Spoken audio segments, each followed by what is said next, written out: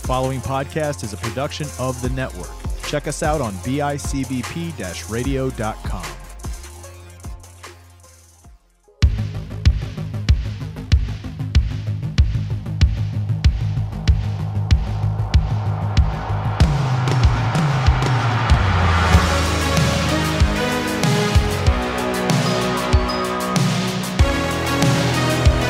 Hello, everybody. Welcome to another episode of Pop, your home for bi-weekly pop culture talk right here on the network. My name is Matt Johnson, one of your hosts, alongside my man Johnny Townsend, and we are here to bring you some more of our fun pop culture talks. I'm really excited to do today. But first and foremost, Johnny, how are you, my friend?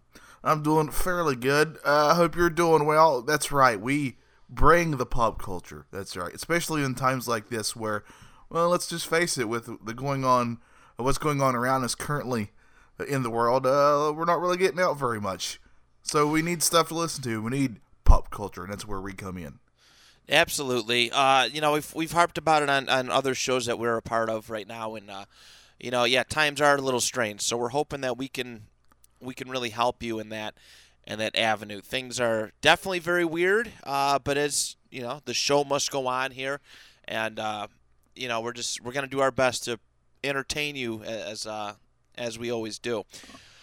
So today we are talking. This one's a very, very personal one for me, and I actually learned a lot myself too in research for it. But today we are going to be covering the life of my great uncle Patrick E. Johnson. I'm very excited for this.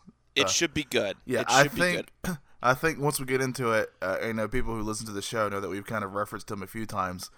But I think one of the really interesting things about this is that we're covering one of the background players who really made a lot of our pop culture stuff, way more, like it just pop in our minds more. Like he's very vital to a couple of things that I loved growing up. So I'm very fascinated by this, and I think it's time every once in a while that some of these unsung heroes, kind of get some credit. No, without a doubt. That's why I'm most excited to kind of really do this episode and spotlight him, because people just don't know. People don't know. But on that note, Johnny and I, we are about to get into our personal history. Then I had a chance to watch my instructor, Pat Johnson. I had never seen him do a form in competition.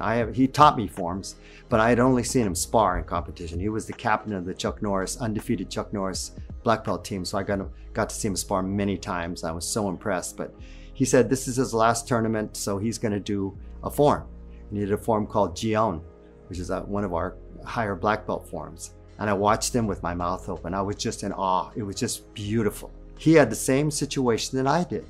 Another guy came up and did a form 0.2 of a point higher than him. He and this other person tied for second place, just like I did. So he had 5 minutes to prepare another form, and he was doing a form I've never seen before, but I know now it was Chinte. So he got up and did a magnificent Chinte. He was tossing people around, and I was just in awe of that form. He was built short and stocky, so that's a perfect form for. All right, so my personal history with my great uncle Pat. I'll be honest with you. I've said it on the show the last couple times that I've only met him less than a handful of times.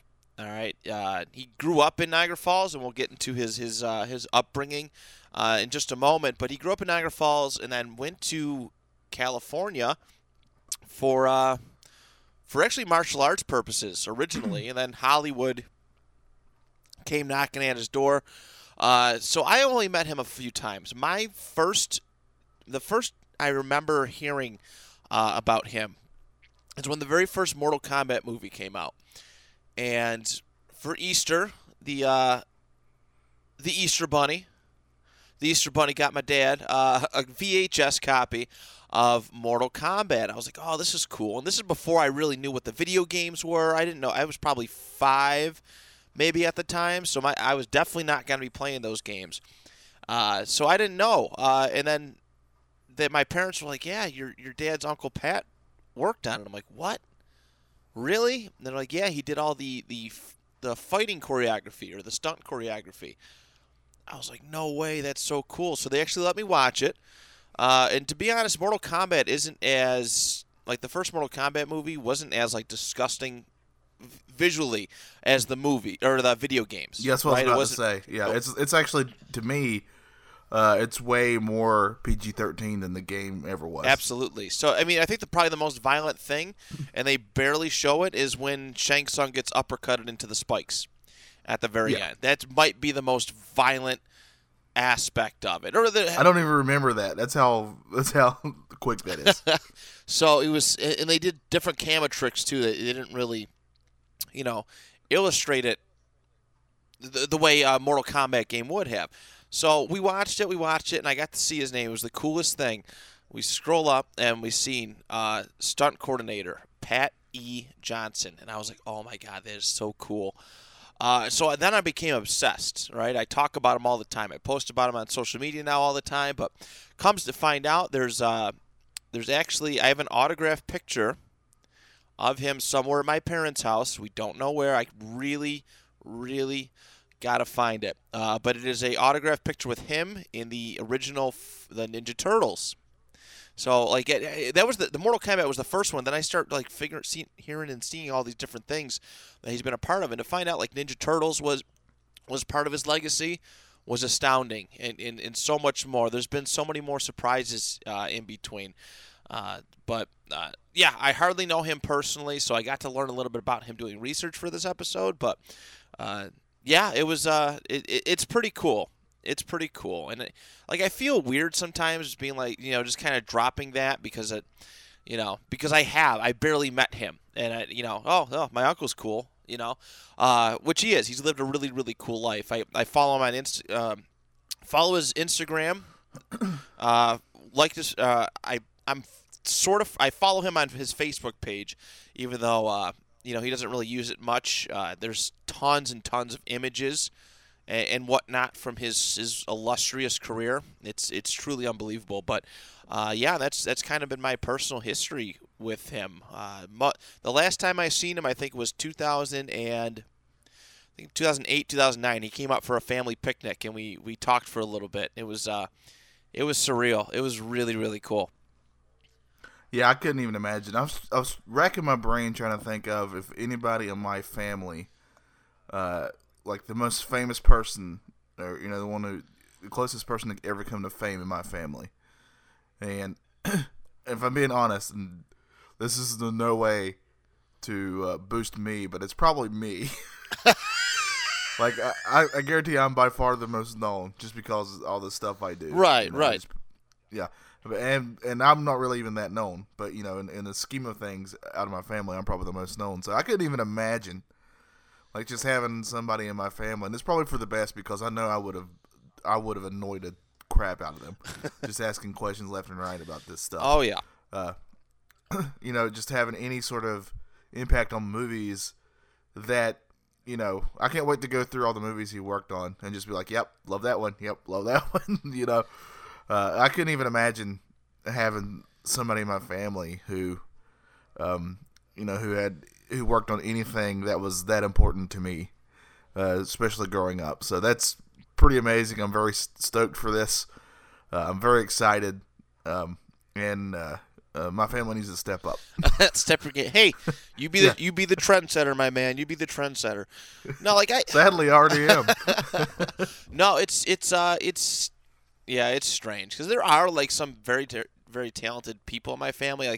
I think I have a distant, a cousin first. Well, definitely not first, but a second or maybe third cousin on that side of the family that records country music in Nashville. I'm just she's very cool. low tier, but that's still cool. It is cool. So there's talent that runs through my family, and I hope that through this I can kind of be even as half as good as them through podcasting and whatnot. I feel like I've really found my stride in life. So I really hope.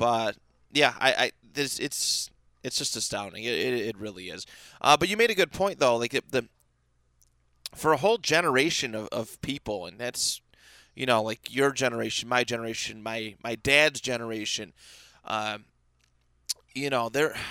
My Uncle Pat has been a part of a lot of important pieces of cinematic history, and pop culture. You know, I do got to say, I did try to reach out to him to kind of get an interview and stuff, but I could not. I couldn't get in touch with him, unfortunately. But well, he's older now too. he right? is 81. He's living a good life. You know, he's done so much. And I can't wait to even tell you, like, the people that he's been around. That's the coolest thing for me. One of the coolest things for me, too. That these actors and people that I've, like, looked up to my entire life. We could probably actually do, with your uncle, we could probably do, like, the 6 degrees of Kevin Bacon and get to Kevin Bacon. Probably. It wouldn't surprise me. It would not surprise me. But that's what I got from my personal history. Johnny, my man, is there anything else you wanted to add? Nope, I'm excited to get this show on the road. All right, let's do this thing. Let us go into the history of my great-uncle, Pat Johnson. Hi, this is Joe Ribello back at the Holiday Inn in downtown Providence, where we're here with a very special guest, Mr. Pat Johnson, a fight choreographer for such films as the Karate Kid series, also the Teenage Mutant Ninja Turtle series, and now the fight choreographer for the brand new film Mortal Kombat. Again, Mr. Johnson, it's a pleasure meeting you once again. Thank you, Joe. It's good to be here again. Sir, again, so many people have asked since our last episode, when they found out that you were going to be the featured choreographer for the new film Mortal Kombat, many people would come up to me and ask me, well, when are we going to find out more about the film? Where are we going to find out more about Mortal Kombat? And now, as, again, part 2 of our adventure, tell us a little bit about what it was like to be the fight choreographer and the incredible effort that went into making Mortal Kombat. First of all, normally when I do a martial arts film, I'm given a bunch of actors because Hollywood thinks in terms of acting ability first, martial arts ability second. And I will train those people, teach them just the things they need to know to put on the screen because I have a short time to work with them usually. And, you know, the films come out pretty good. Certainly in the first Karate Kid film, we had 8 principals in the film, and only one of them knew martial arts before we started, and the film grossed $100 million, which was, at the time, the top-grossing martial arts film of all time. Anyway, the difference with Mortal Kombat is I was given a bunch of great martial artists. I was allowed to select, and the results, I feel, the top 4 grossing martial arts films of all time are films that I've done. I feel that Mortal Kombat is going to outgross all of them. I think it will probably make $150 million or more. All right, so my Uncle Pat, 81 years old, born in 1939 in Niagara Falls, New York. Family of 11 children. 11 children. It was more commonplace back then.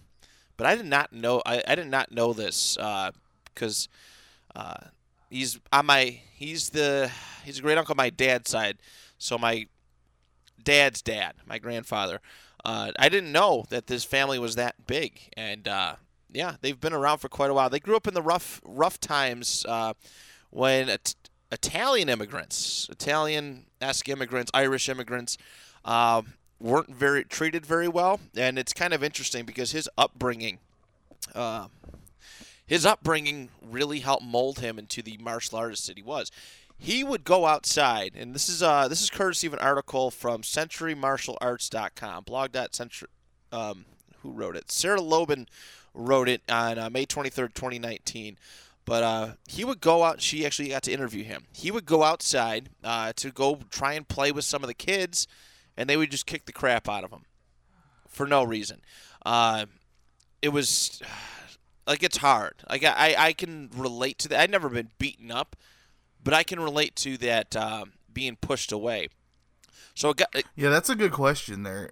You know, I think everybody's had at least one bully in their childhood, even if I don't care who you were. I think at least one kid for whatever reason just didn't like you. Yeah. I had that, but I was very lucky in that no one ever, like, I was never hit or anything like that.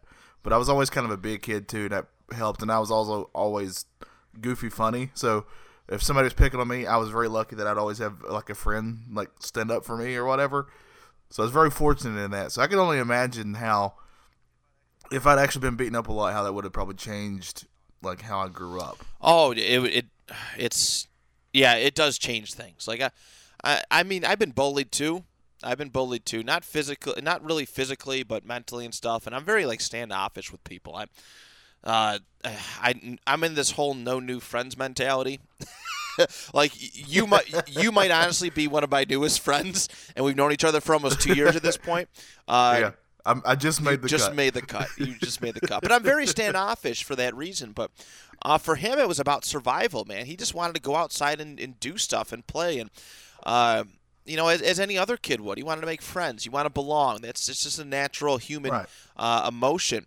But, yeah, he got beat up so much. And then it came to the point where it was about survival. So he would try and get payback on these kids. He'd hit them. He'd hide behind a bush, knew where they were coming, and get them with a bottle or a brick or something. That's how it's legit. Like I read this and I was like, holy crap.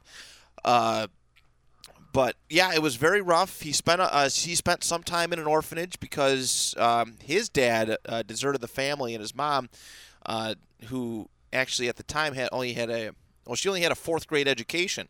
That was very common back then, too. She could not take him. So him and some of his siblings ended up spending time in an orphanage. She got a job, and she got to bring them back. But it was interesting. But this was really the start of his martial arts tenure. He didn't have a mentor. He just learned how to defend himself. And then he eventually, growing up, he eventually went to Korea. He went to the military and got sent to the Korea, and his first actual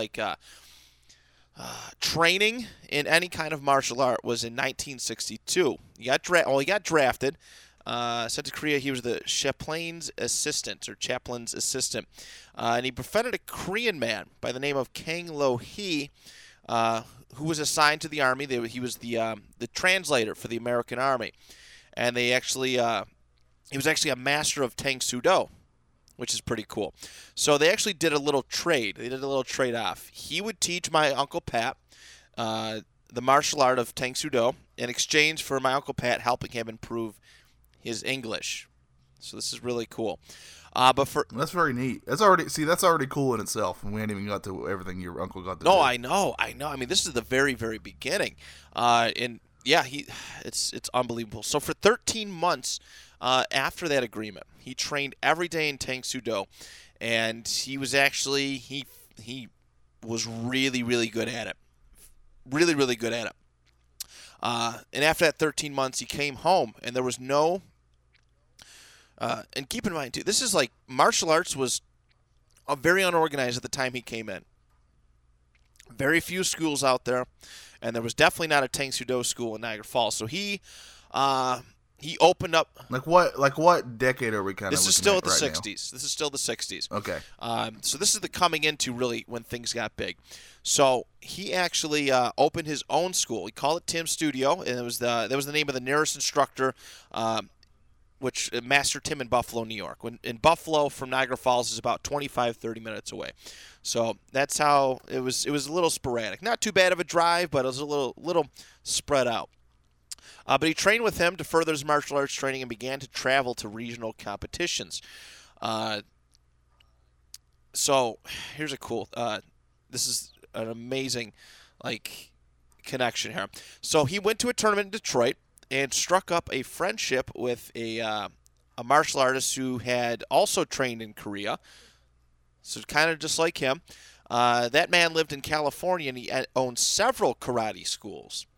And that man was Chuck Norris. Oh, this is already so awesome. This is so cool. At the tournament, Chuck went up to him and goes, "If you ever come to California, look me up." And he said, "I think we could work together and do really well." And after that tournament, he came home to my Uncle Pat came home to Niagara Falls, but it's like, I can't. There's nothing for me here. I gotta go. So he just packed up a suitcase, packed with him a change of clothes, his karate uniform, and a few dollars that he had to his name, and he took a bus trip, a Greyhound, out to California, and he met his good friend. He met Chuck Norris. How long of a trip is that? I can't imagine. I know. I think. I don't know, because New York to Niagara Falls to we go to Orlando, we drive. It's like 21 hours straight through. Yeah. And that's not on a bus. Buses are a little bit slower. And I'm sure there's stops and whatnot. Yeah. Yeah, you can't even drive. They're probably not driving straight through. There's probably little breaks in between. So I don't know. It's probably a 2-day trip, 3-day trip at least.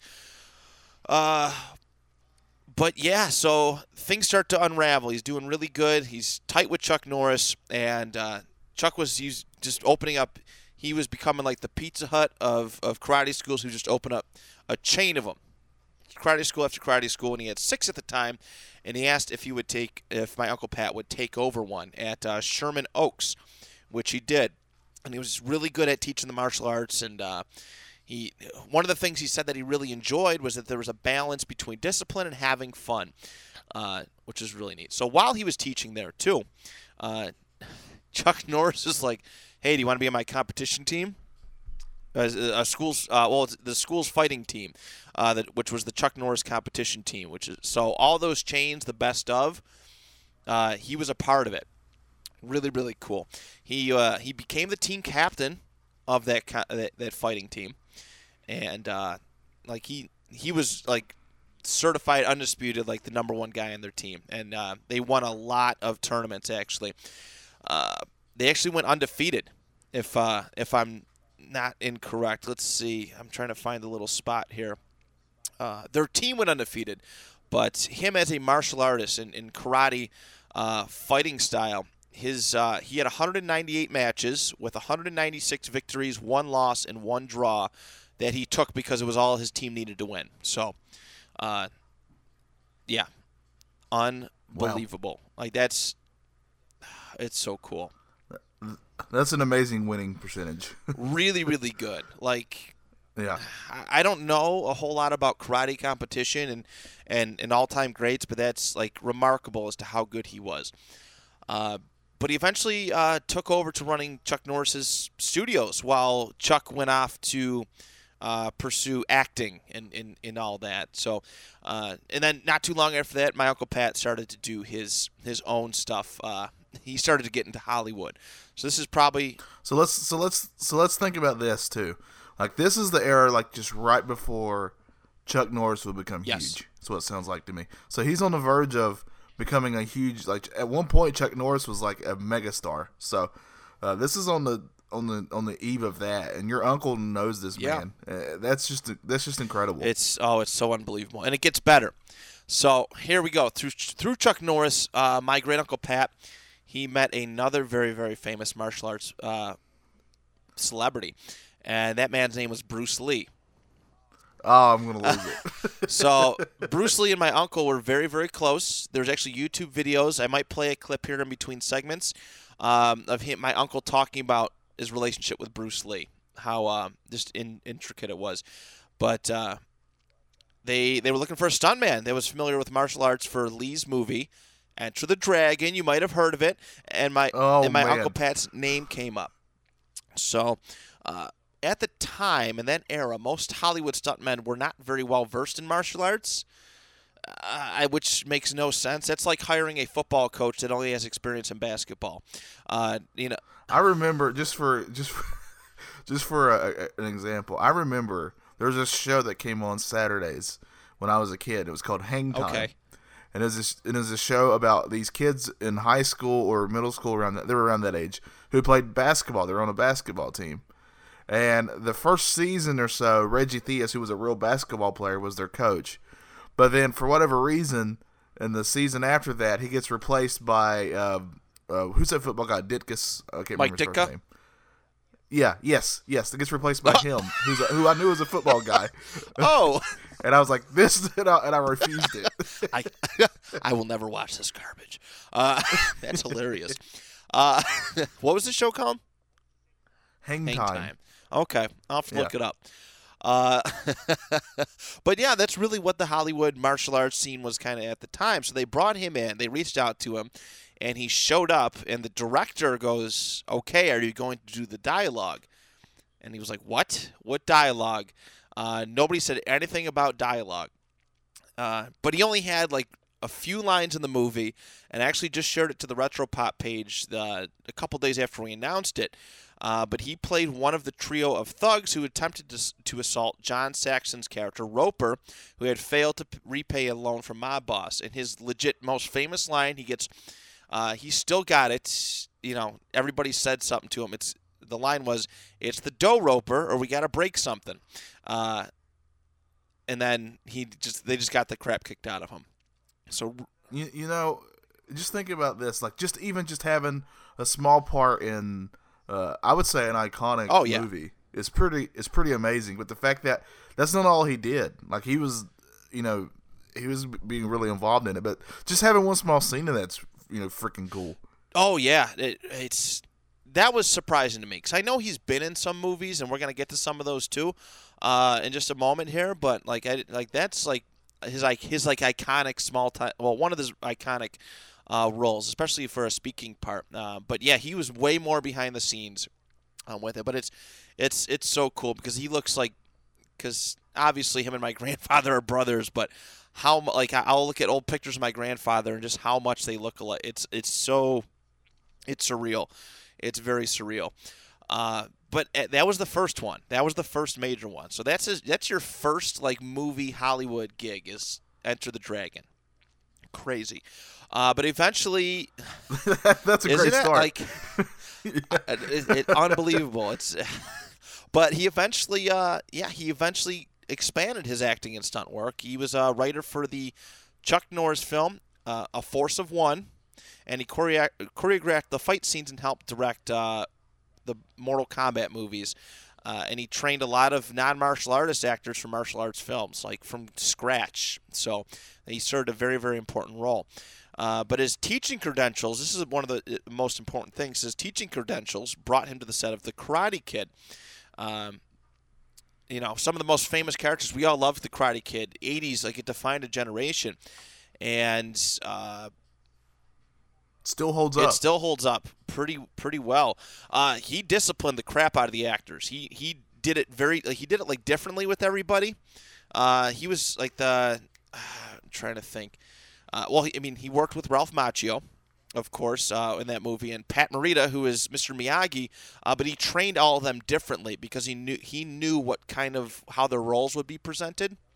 He trained them. He trained Mr. Miyagi how to be a teacher in this movie, how to present himself. It was really, really cool. So that's how he operated.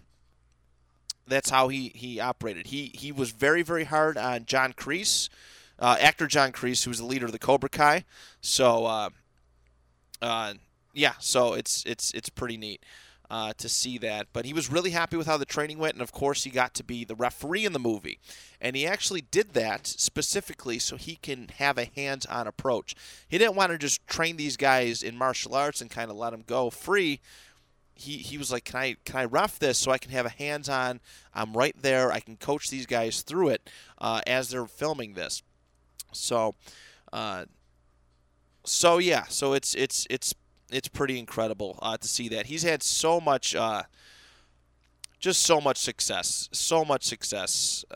in the world of martial arts, and we're going to get through some of that in the Matt Stats portion in just a moment. But I'm going to read off all the films that he's been a part of for this. All right. So, as an actor, there's the most recent rendition of Rush Hour. There's a TV show. He played an old man, Johnny Flinton. It's just like a short movie. He's a referee. Played in all the Karate Kids, all 3 Karate Kids. He was the referee in that. Battle Creek Brawl. So that's with Jackie Chan. He was in that movie. Tom Horn, which I believe it's a Steve McQueen movie. The Little Dragons, A Force of One, Good Guys Wear Black, The Ultimate Warrior, Golden Needles, Enter the Dragon. As a writer, just Air Force One, and then for stunts. Now this is the most recent stuff that he's done. So me being a huge Marvel fan, I was really excited to see this, but he was the stunt coordinator for Punisher Warzone. Oh, wow. Yeah. That's probably one of my favorite interpretations of Frank Castle in live action, too. Yeah. Wheelmen. Yeah. Green Street Hooligans, La Femme Musketeer, The Detonator, Johnny Flinton, as already mentioned, Scorcher, Project Viper, They Crawl, Militia, Wild Wild West. I did not know that. So that's the WikiWow, Yeah. Wild West. Jim West, he's a desperado. That's awesome. I didn't know that. Mortal Kombat Annihilation, they actually brought him in. We talked about how terrible that movie was. They brought him in to salvage that movie towards the back half of filming. Batman and Robin, he had a part in. That's so the one cool. with Mr. Freeze and Poison Ivy. Yes. Yeah. Obviously, the first Mortal Kombat, the next Karate Kid, all 3 TMNT movies, Buffy the Vampire Slayer from 1992. The movie? Yep. I love that Showdown movie. in Little Tokyo. Cat man. Squad. Let's see, what's this? To Live and Die in L.A., The Last Ninja. I mean, it's pretty. I mean, this is quite the resume here. We got a few more here. Force 5. We already mentioned Battle Creek Brawl, The Hunter, Missile X, Good Guys, Hot Potato, The Ultimate Warrior, Golden Needle, Black Belt Jones, and Did you say he was a writer on Air Force One? yes, or Is that the or Harrison? no, Ford no, movie? not that one. It's A Force Okay. of One. A Force of One. That's the Chuck Oh, Norris okay, one. okay. But that is his. I mean, that's his filmography. That's everything he's had his hands in one shape or other. So it's That's pretty impressive. it's pretty neat. Pretty neat.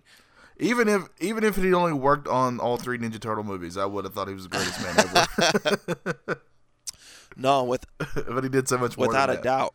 doubt.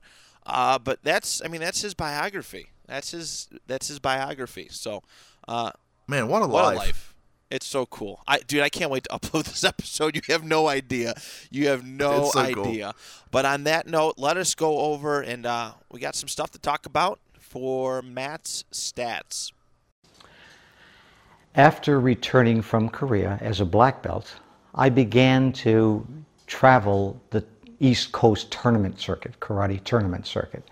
And I was very fortunate in that when I went to a tournament in Detroit, I ran into Chuck Norris. Now Chuck, of course, was on the West Coast from the LA area, and I was from New York, Niagara Falls, but he and I struck a really good bond at the time because we had both trained in Korea. We'd both gotten our black belts in Korea. All right. So on top of all that, what a life my Uncle Pat has had. Here's some famous people that he's actually gotten to train. He's trained a lot of people in his lifetime, but he has some pretty notable students here. The Osmond family, the music group, Bob Barker, Oh man! and Steve McQueen. Those are all his most notable students. Wow. Yeah. Those are huge names. Huge honestly. names. So those are some of his most famous students. He's had many in his day, but and I'm just gonna his achievements are brief. Of course, I'm gonna run through. Well, I'm not gonna say brief, but I'm gonna run through kind of his lineage with martial arts and whatnot. So in 1963, he began training in Tang Soo Do Mudu Kwan in South Korea under King Do-hee. 1965, he received first degree black belt in Tang Soo Do. 1968, began training under Chuck Norris and was made chief of instruction for the Chuck Norris Karate Studios. In 1968, he formulated the penalty point system currently used in karate tournaments. So he created that. From 1968 to 73, he served as captain of the Chuck Norris Black Belt competition team, which won 33 consecutive national and international titles. 1971, began national Tang Soo Do champion. 1973, he was named vice president of the National Tang Soo Do Congress by Chuck Norris. In 1975-76, he won the Golden Fist Award for best karate referee in the United States. 1980, named as the executive vice president of the United Fighting Arts Federation. 84, served as the stunt coordinator for the Karate Kid. In 1986, he was awarded 9th degree black belt by Chuck Norris. That is the highest honor you can get, and it's very, very hard to achieve. You got to be very, very dedicated. 1986, due to philosophical reasons, he left that United Fighting Arts Federation and reformed the National Tang Soo Do Congress. He had a difference of opinion with Chuck Norris and lived to tell the tale. So that he had a Dodge Roundhouse kick, I'm sure. 1989, he served as stunt coordinator for the Teenage Mutant Ninja Turtles. In 1993, he was inducted into the North American Sport Karate Association Hall of Fame. 95, served as stunt coordinator for Mortal Kombat. In 1996, inducted into the Black Belt Magazine Black Belt Hall of Fame as Instructor of the Year. So, an incredible lineage. He's not as active now as he used to be, of course, but he still pops up every now and then for reference. One cool thing, too, and I just found this figure. I've had it for a couple years now. He has an action figure from the Karate Kid movie. He does. But he never got royalties on it because it's just known as the referee. It's so bad. I forgot the legal reasons, but it's legit his face, and it says referee in a white shirt instead of the red like the movie. But it has like this chopping action. It's the coolest thing. I'll have to show you a picture of it. It's or a video. It's I found it. I was just Googling one day, and I was like, Karate Kid action figures, and his figures showed up. I was like, oh my god, and it's a really good toy too. It's a really good toy, but so he has his own action figure too, which I found pretty cool.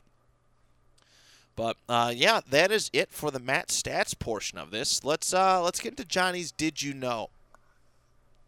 I can remember being at Bruce's house with he and Linda when Brandon was little, and to see him pick up his son and give his son a kiss and show the tenderness and put his son to bed, leave all of his guests and everyone. His son was more important. He didn't say, Linda, do this. He did it. The funny thing is, he never wanted his son, Brandon, for example, to ever even consider being an actor.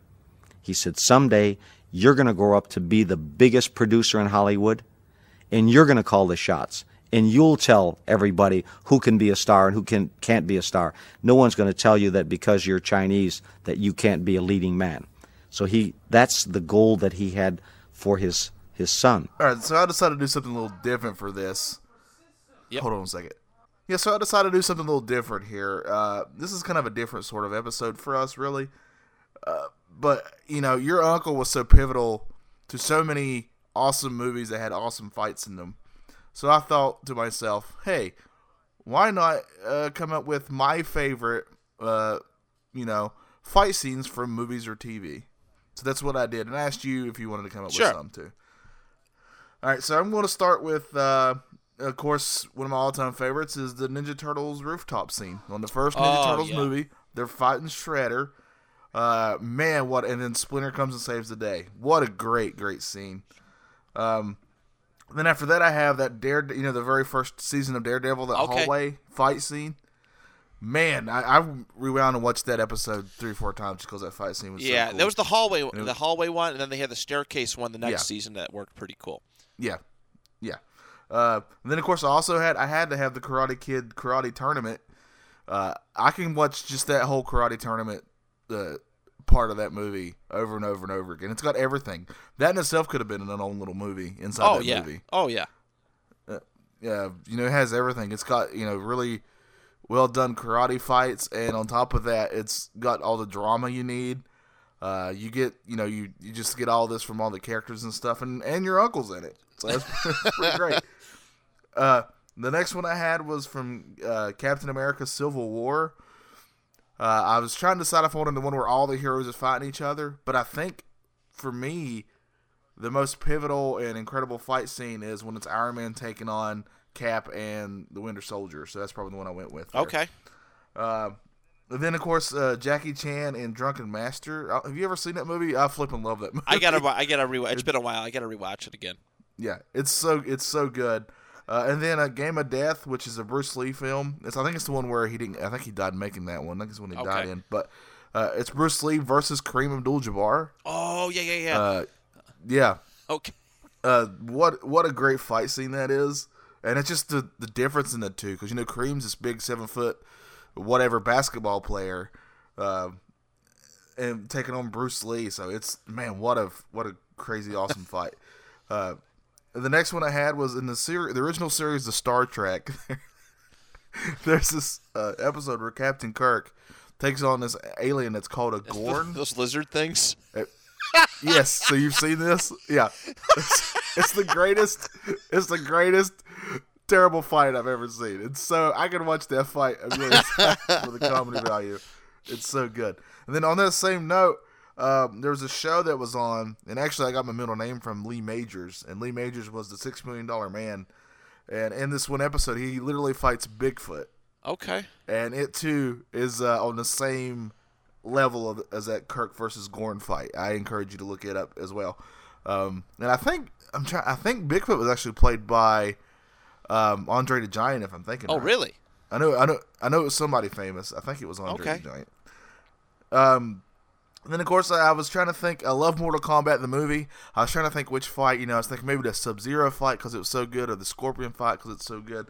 But ultimately, the one that really always stands out in my mind is Johnny Cage versus Goro. Yes. So I went with that one. And then I went with Way of the Dragon, which is another Bruce Lee movie, but it's when he actually fights Chuck Norris. I mean, it's two icons fighting each other. I mean, how cool is that? It doesn't get any cooler. And then I'm going to end it with my personal favorite Star Wars movie, Return of the Jedi. And it's when the Ewoks are taking on the Stormtroopers, and at the same time, you get Luke taking on his dad. And which, to my opinion, there's been better since we've gotten more crazier, lightsaber fights. But for my money, that's my favorite lightsaber fight. I dig it. Those are some great ones. I got a few. I like a very well choreographed fight. We're both pro wrestling fans, and very choreographed does not look as good in a pro wrestling match as it does in a movie. It's 100% true. So I'm going to start with the Star Wars route. I'm going to go with that one. So Episode 1 and 3. Episode 1, the big lightsaber battle with Qui-Gon Jinn, Obi-Wan, and Ray Park as Darth Maul was incredible. Oh yeah, that's so good. That was that was mind blowing when you think, because that's the first movie since the original trilogies, and the original trilogy lightsaber battles were more poetic and Shakespearean and very, very slow tempo, not very. I still literally remember when Darth Maul shows up and he pulls out his lightsaber and he's already got that one out, and then the other one pops out of the other side. And I went crazy for that. It was the coolest thing. That saved the movie for me. Oh yeah, honestly. that fight, that lightsaber battles weren't like it picks it up. It's almost untouchable, and it's probably one of the best lightsaber duels of all time. But I do like the Anakin Skywalker versus Obi-Wan one, of course, at the very end of the movie. Very choreographed, very good storytelling. Yeah, don't do it. I have the high ground. Yeah. Everything before that, though. I loved you, Anakin. Was really, really cool. And that's got to be one of the most, honestly, in a Star Wars movie, that's got to be one of the most graphic parts, too, in any of them, right? Yeah. Where Anakin's there and he's literally catching on fire from lava, burning alive. That was the only Star Wars movie rated PG-13. Or at least, I don't know if the new ones were, but before that, all the other movies were, I think, PG. And then this one was PG-13. Yeah. So, it was a huge step up in violence. There was a lot of that going on. As far as the Avengers, I did like the Infinity War movie. As far as the Iron Man, Doctor Strange, Spider-Man, and the Guardians against Thanos, that was a cool little bit. There was a lot of cool scenes and emotional flow in that one. It was very it legit tugged at my emotions throughout the whole thing. It was really, really well done. I get really upset with people who are like, Star-Lord was an idiot in that part. And I'm like, the dude, literally just found out the love of his life was murdered. I don't know how you would handle it. It probably wouldn't be very good. Mortal Kombat, I'm going to go, I really like the Liu Kang and Reptile fight. Yeah, You know what? Mortal Kombat, honestly, I want to go back and watch it again. It's been a while since I've seen it. But there really are a lot of really good fight scenes in that movie. There's very few duds. very, very few duds. My Uncle Pat did a good job organizing those fights. Yes, he did. Undoubtedly Yes. so. Huge fan of Bloodsport. Huge fan of Bloodsport. yes, yep. Legit that the tournament aspect of that movie was great, and the choreography was cool because there was all these different styles and whatnot. I enjoyed those. The final battle, of course, was really cool. The first Kickboxer, really enjoyed that movie. And some of the fighting scenes in that.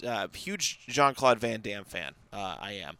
So, yeah, those are probably some of my top ones. Another one that he did, I really liked is Punisher Warzone. In the you've seen it, right? Did I ask you this? Okay. Yes. You know when he the mob scene at the beginning, and he just hangs off the chandelier and just shoots everybody's heads off and stuff like Yes. that. I love it, Yeah. and he's a part of that forever. So yeah, that is definitely one of my. Those are some of my favorite fight scenes. I mean, there's so many more. There could be so many more, but Oh yeah. Yeah, I mean, I could have just spent more time just from Ninja Turtle movies and Avengers movies. Honestly. yeah, absolutely. Just from those franchises alone. But the one that I had the hardest time with is I'm a huge Batman nerd. I love Batman, and I was trying to think of his movies, and I was like, I don't know if there are any of his movies where a fight itself actually stands out for the fight. You know what though? The Dark Knight one. Dark Knight. He had when he was going into that tower, to stop the Joker. There were some cool fight scenes in that. Oh yeah, there was. Yeah, it was pretty. That was interesting. How There they were did some that, neat ones in for that. sure. Him and Bane were the second go around was pretty cool. Right. But yeah, dude, great. That's The closest I got to, and I know this movie gets, for understandable reasons, it gets really drugged through the mud, was when it was Batman versus Superman. But that scene where he's taking on all those goons and trying to save Superman's kills mom. Yeah. Yeah. Martha. But when he's actually fighting those guys, there's some pretty sweet moves from Batman. Yeah. there. But yeah, that's the only thing I was trying to think of. I think Batman movies could really use some of your Uncle Pat's advice. There's a lot of movies that could use his advice. Yeah. The animated stuff for Batman's way better when it comes to Oh, that 100%. stuff, So but, much easier to animate. Yeah. So much easier. Yeah. Yeah, to be fair, yeah. Awesome. So I think on that note, we're going to get into our last little bit here for Retro Pop's episode, his impact on pop culture. That's a tough shot, Mr. Roper.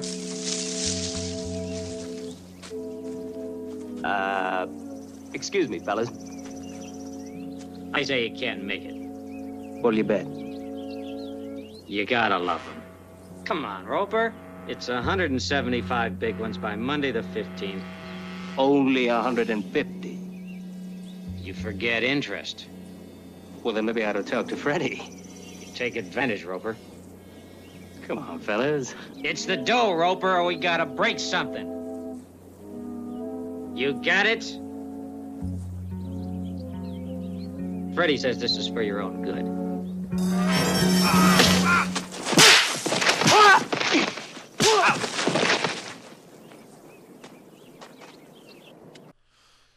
So we've already talked about it. I mean, we've mentioned how he's had a hand in movies that a lot of people remember very, very fondly.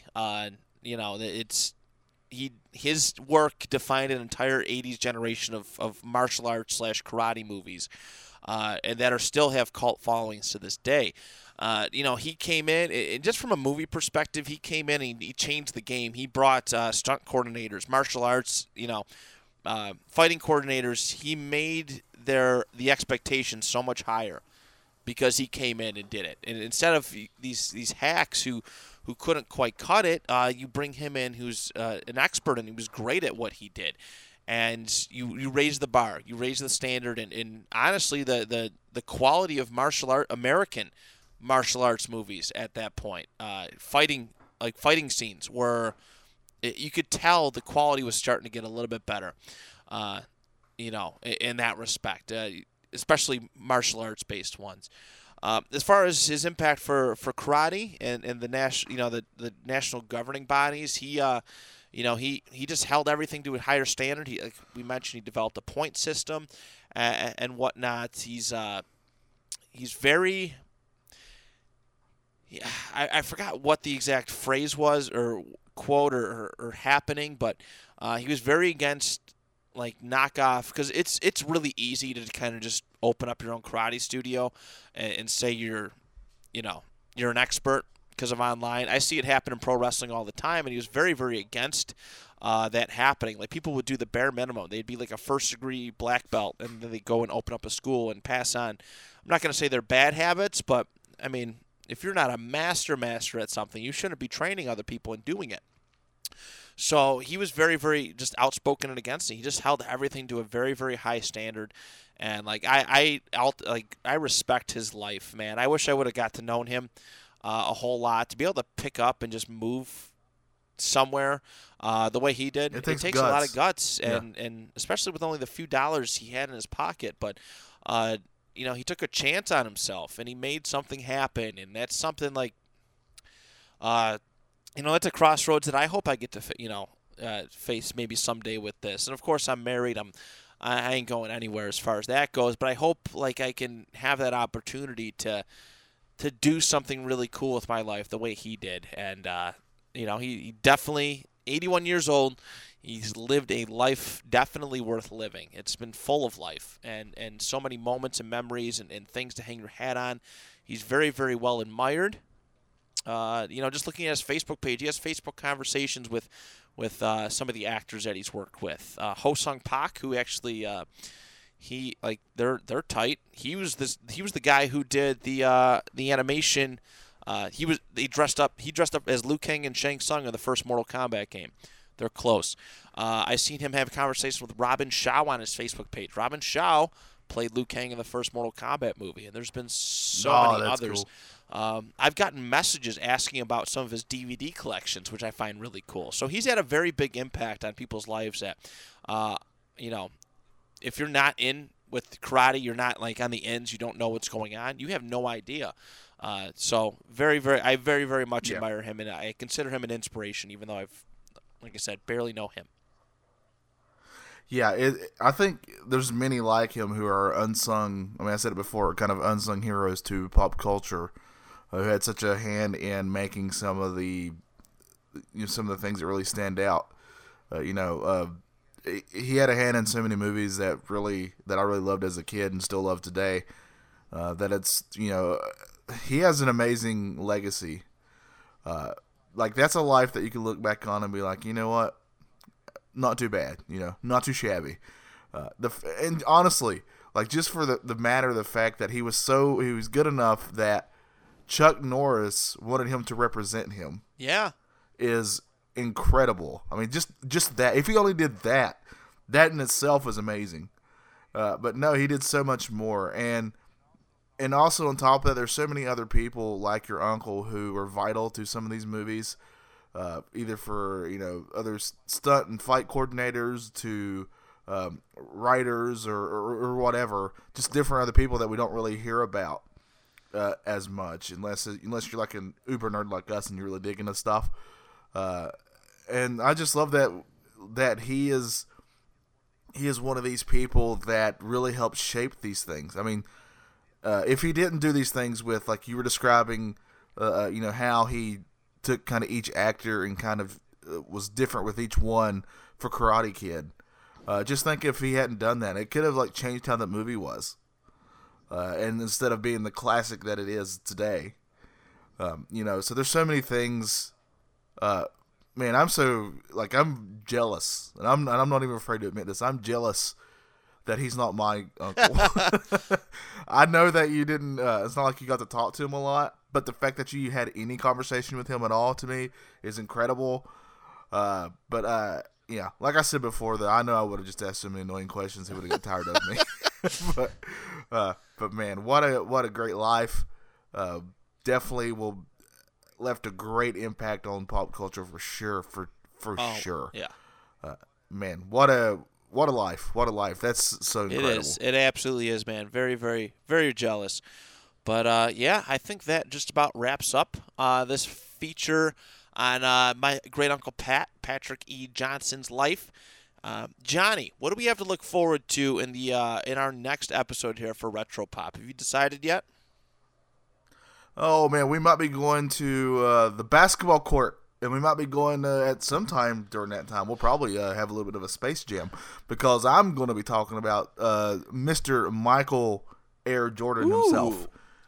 You know, we're in an era right now where all sports are kind of stopped as we're trying to help each other out here and get rid of this terrible virus that's going around. So when I decided I was going to do this, it was when the NBA Finals or the NBA playoffs were about to start, and the March Madness was going to be hitting up. But of course, we're not having those now. So, but I still think it'll be fun to do. I mean, there's not as much sports right now, and we haven't covered a sports person yet. So I'm gonna change it up. We're gonna be talking some Michael Jordan. I love it.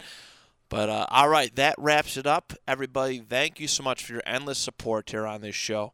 On behalf of Johnny and I, thank you, and we'll talk to you next time right here on Retro Pop. Go pop yourself.